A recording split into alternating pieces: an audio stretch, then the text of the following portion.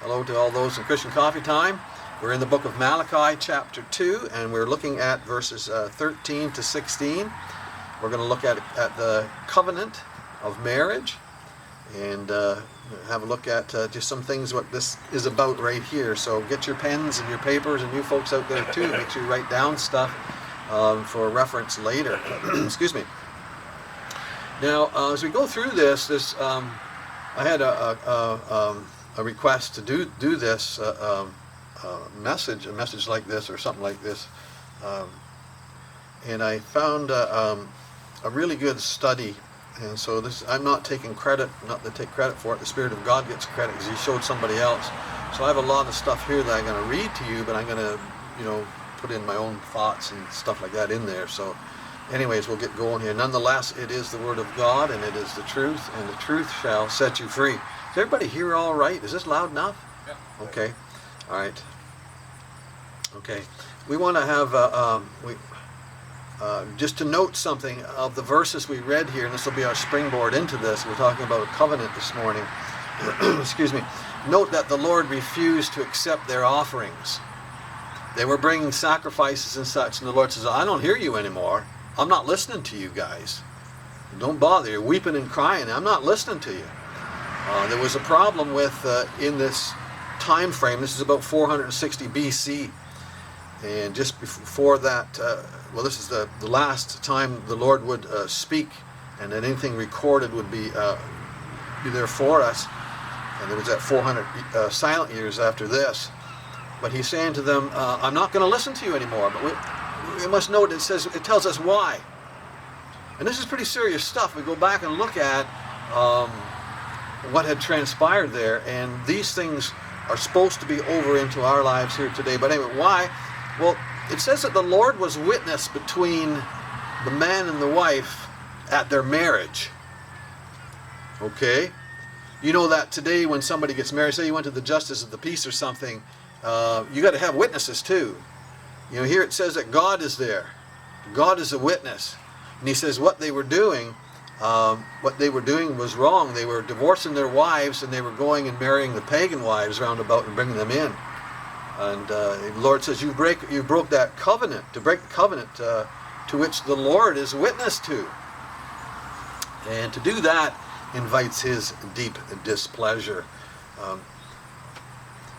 The word and the idea covenant is really out of fashion today.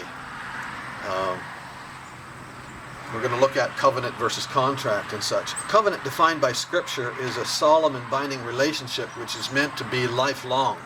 Okay? That's the idea of it. And when we come to understand the meaning of this word and what goes with it and such, the truth really will set us free, and will set us free to live as we should in a marriage, and not to live as we please. And we should be pleased to live as God has instructed us, okay?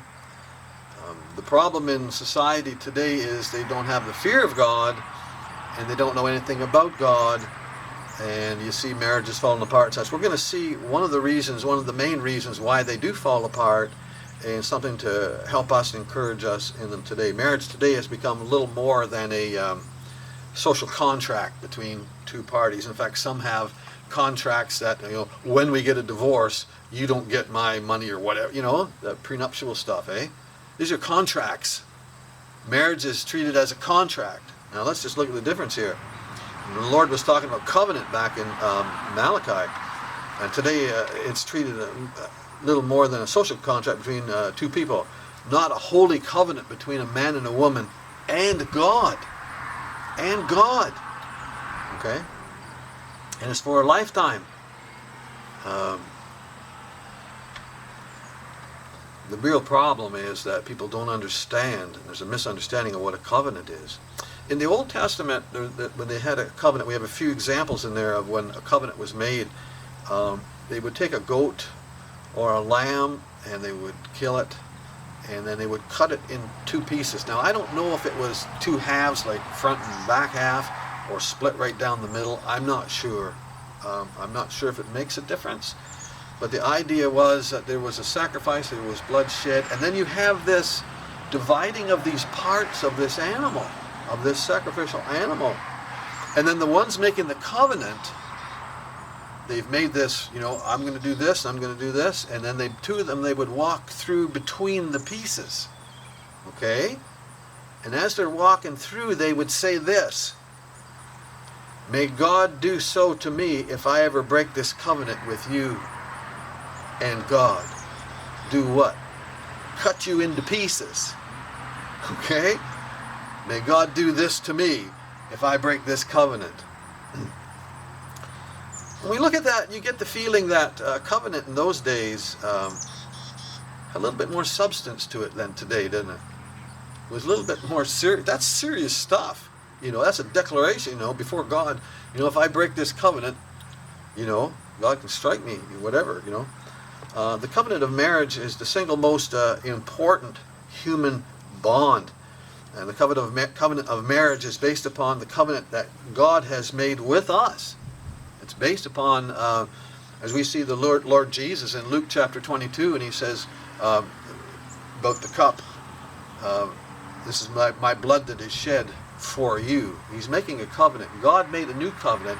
The Old Testament stuff was being set aside, and this new covenant where God makes with mankind, if you accept Christ, if you believe in Christ, if you put your faith in him, I will cleanse you of your sins. I will declare you to be righteous. I will make you one of my children, and you will be with me. You will be mine. The marriage relation lies at the very root of the social system of nations. And someone has said, I forget exactly how it was said, but that you can see what kind of a nation it is if you look at what kind of marriages you have. And we have, you take North America, marriages failing. Okay? They're failing all over. Even amongst Christians, they say that the divorce rate is as high or higher. Why? It's a question that must be asked, and an answer must be given. Now, in Malachi here, it describes a terrible, terrible situation in ancient Israel, where the men of Israel were divorcing their wives and marrying pagan wives and bringing them into the land and such. And it was a double sin, because they were not only breaking their vows in that covenant, they were also bringing in pagan influence into the land, and God hated that. He says, I hate putting away. And that's divorce. That's divorce. And we see today there's probably, just my estimation, there's hardly a family, is there, that has not been touched in some way with divorce. It's just accepted in the world today. As a result of this compromise, the land was under judgment. And this is quite interesting. We look at this and we see the problems that they were having in the land, in the nation of Israel. And he says, look, I'm not listening to you anymore. Why? Because they were divorcing their wives, breaking that covenant. Therefore, the land is under judgment. Do you suppose our land's under judgment? Just a thought, that's all. Just a thought. As a result of this compromise, the land was under judgment. And God explains why he no longer accepted the offering. Because the Lord has been witness between thee and the wife of thy youth, against whom thou hast dealt treacherously. Yet she is thy companion and the wife of thy covenant. You get that? The wife of thy covenant. So we see that problem that they were having, and the Lord backing away from them and saying, this is wrong, and I'm not going to bless you because you're doing this thing in the land. Marriage is a covenant, not a contract. And we're going to just talk about that for a minute. And herein is, I think, it doesn't matter what I think, herein is the problem in failing marriages. Or this could be the problem in failing marriages today. No fear of God, no knowledge of God, what God has said, what God expects. Let's just have a look at a few things here.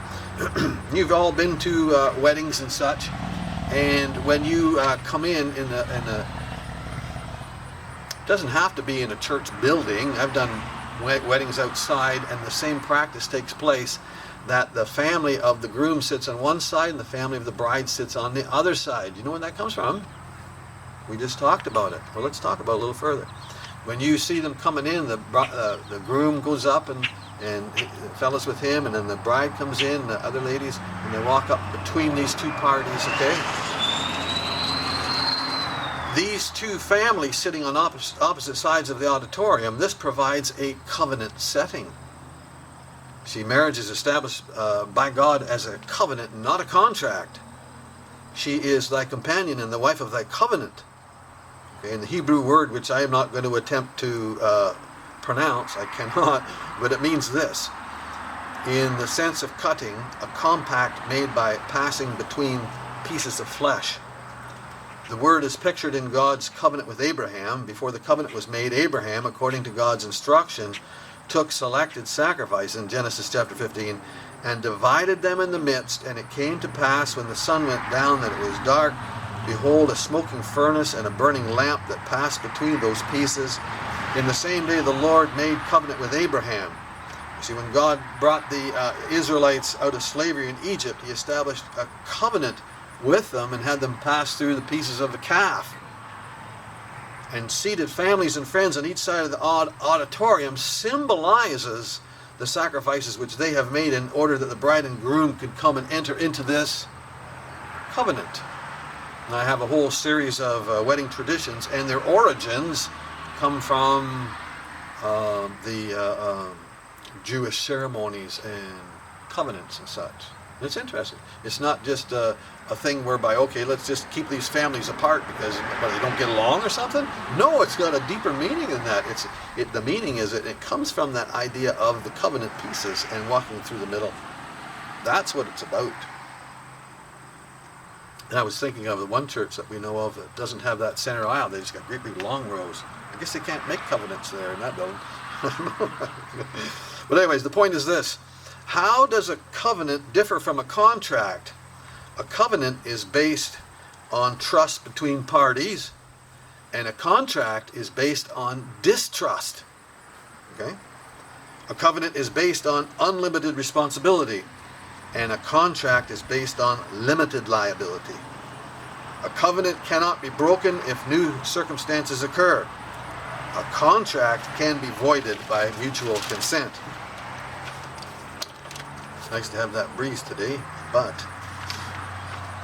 okay, let's go on. So they were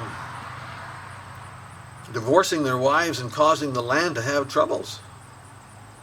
And we just saw there, just briefly, there's a big difference between a covenant and a contract. In a contract, two people make an agreement contingent upon the performance of the other person. Like, for instance, you have a...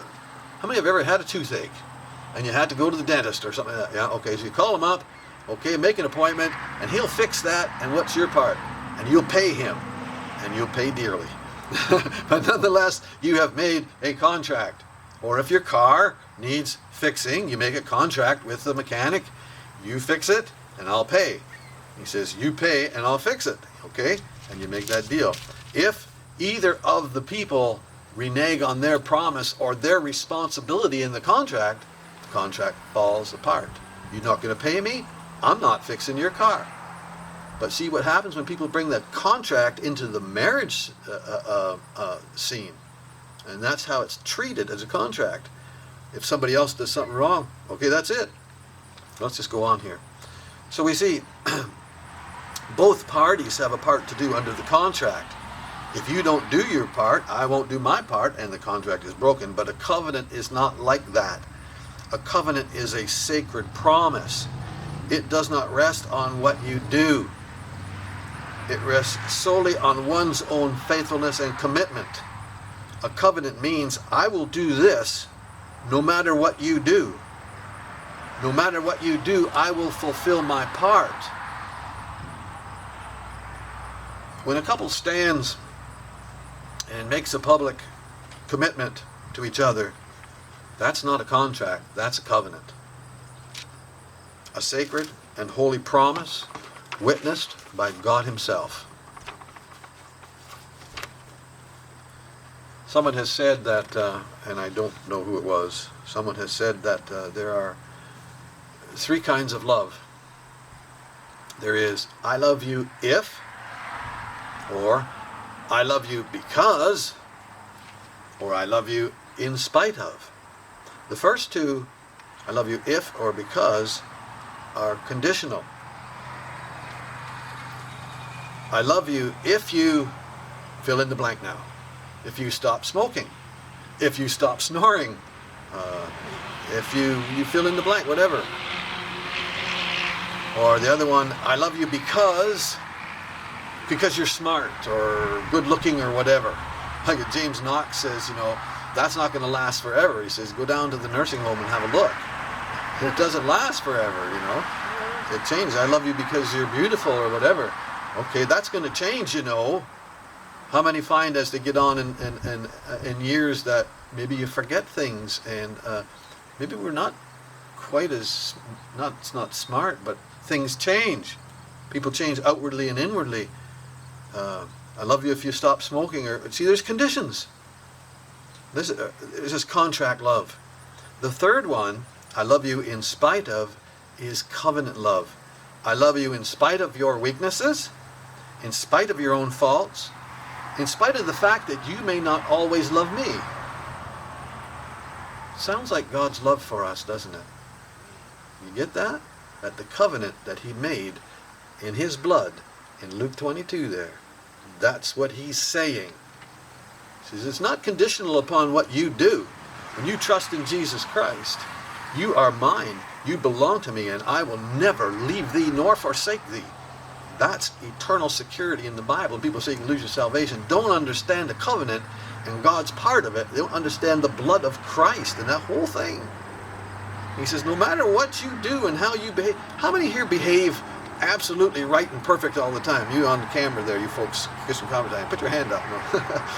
We don't always do right. We don't always behave right. We always do some stupid thing.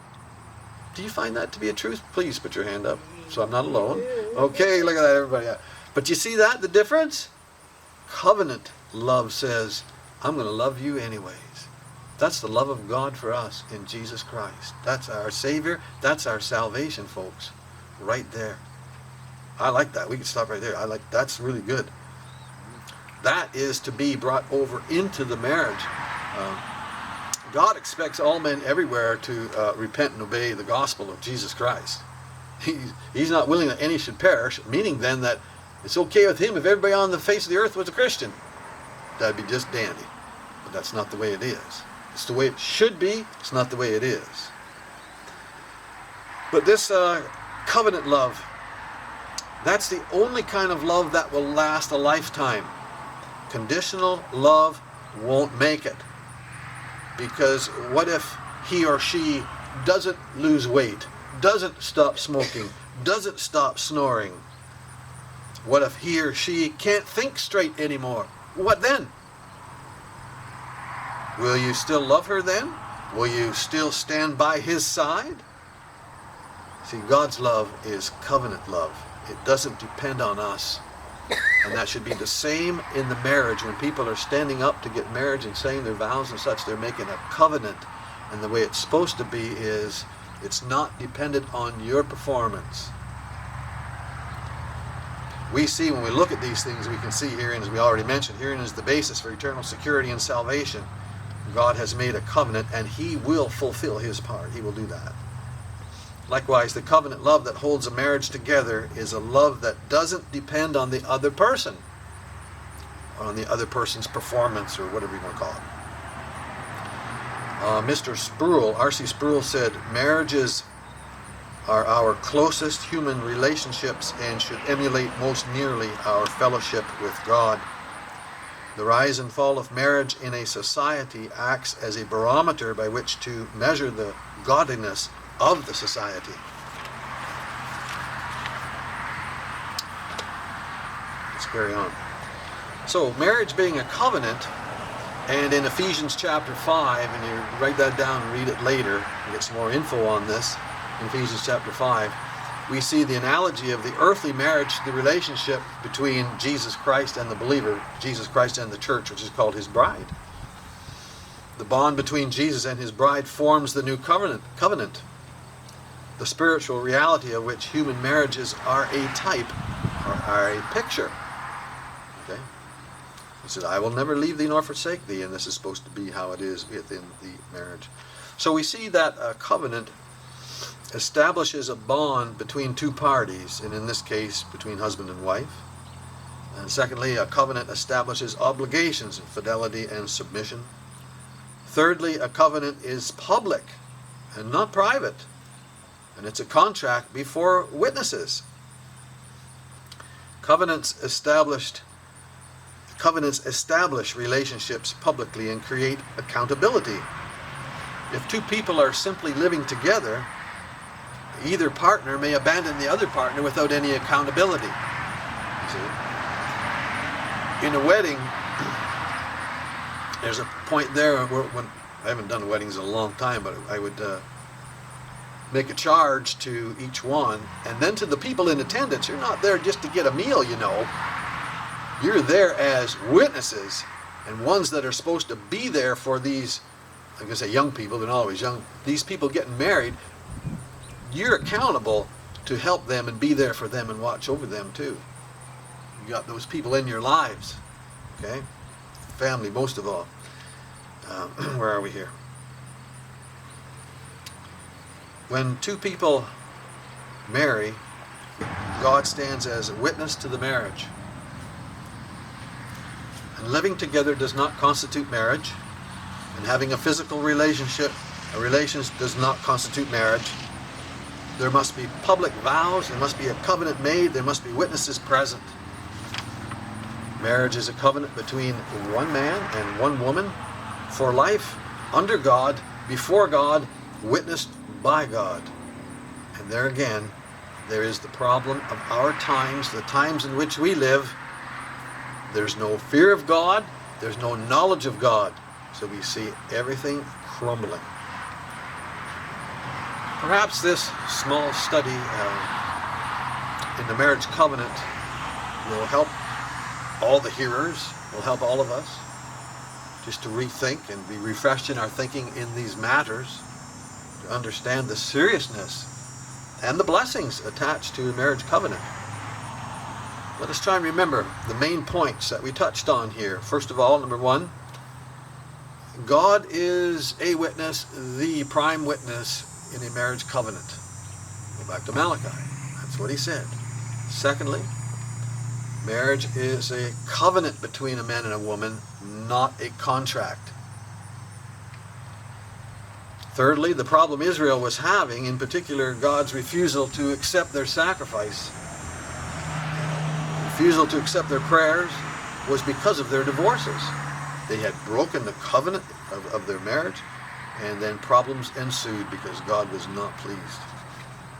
Number four, let us remember our part and do our part in love no matter what the other one does, our husband or wife, no matter what. If we have that mindset that I must continue, the love of God must be there, and not hold the other person in some kind of, I don't know the word, hold them accountable, or you must get this fixed. And this goes further than the marriage as well. As we deal with other people, like as believers, as Christians, we deal with people. The Bible has a lot to say about them seeing Christ in us. And that idea of the covenant love, and that they're going to be there for someone no matter what. It should be there for as we're dealing just with our day-to-day dealings with people. I know there's some people that rub you the wrong way, and they're difficult to get along with or whatever, and say, well, I'm not going to go anywhere near that person, whatever. I'll never do anything for that, whatever. But God says, I'm going to be this way. I'm going to overlook that for your benefit. The love of God overlooks those things. That maybe not the right word to use, but let us remember our part. And lastly, the fifth thing, let us see the covenant of God in salvation as we look at these things and see that He makes a covenant with us when we believe. He saves us by grace through faith, belief in Christ. He keeps us by grace and Every one of us have experienced that in abundance. Let us be filled with grace ourselves, that the other people in our lives and around us will experience that very thing. This world needs to see and hear Jesus Christ. They need to see it in us as well as from our lips, and not just from our lips. They need to experience. God will do His part. He will do His part to keep us. Anyway, there, we're all done. That's it. Just a few things for us to think about. A covenant is very serious stuff. You go back and read that bit in Malachi and read it over and over and familiarize yourself with it if you're not. Very important stuff. It has to do with our relationship with God. It has to do with our relationship with our spouses. It has to do with our relationship with every person we come in contact with through the day. Amen?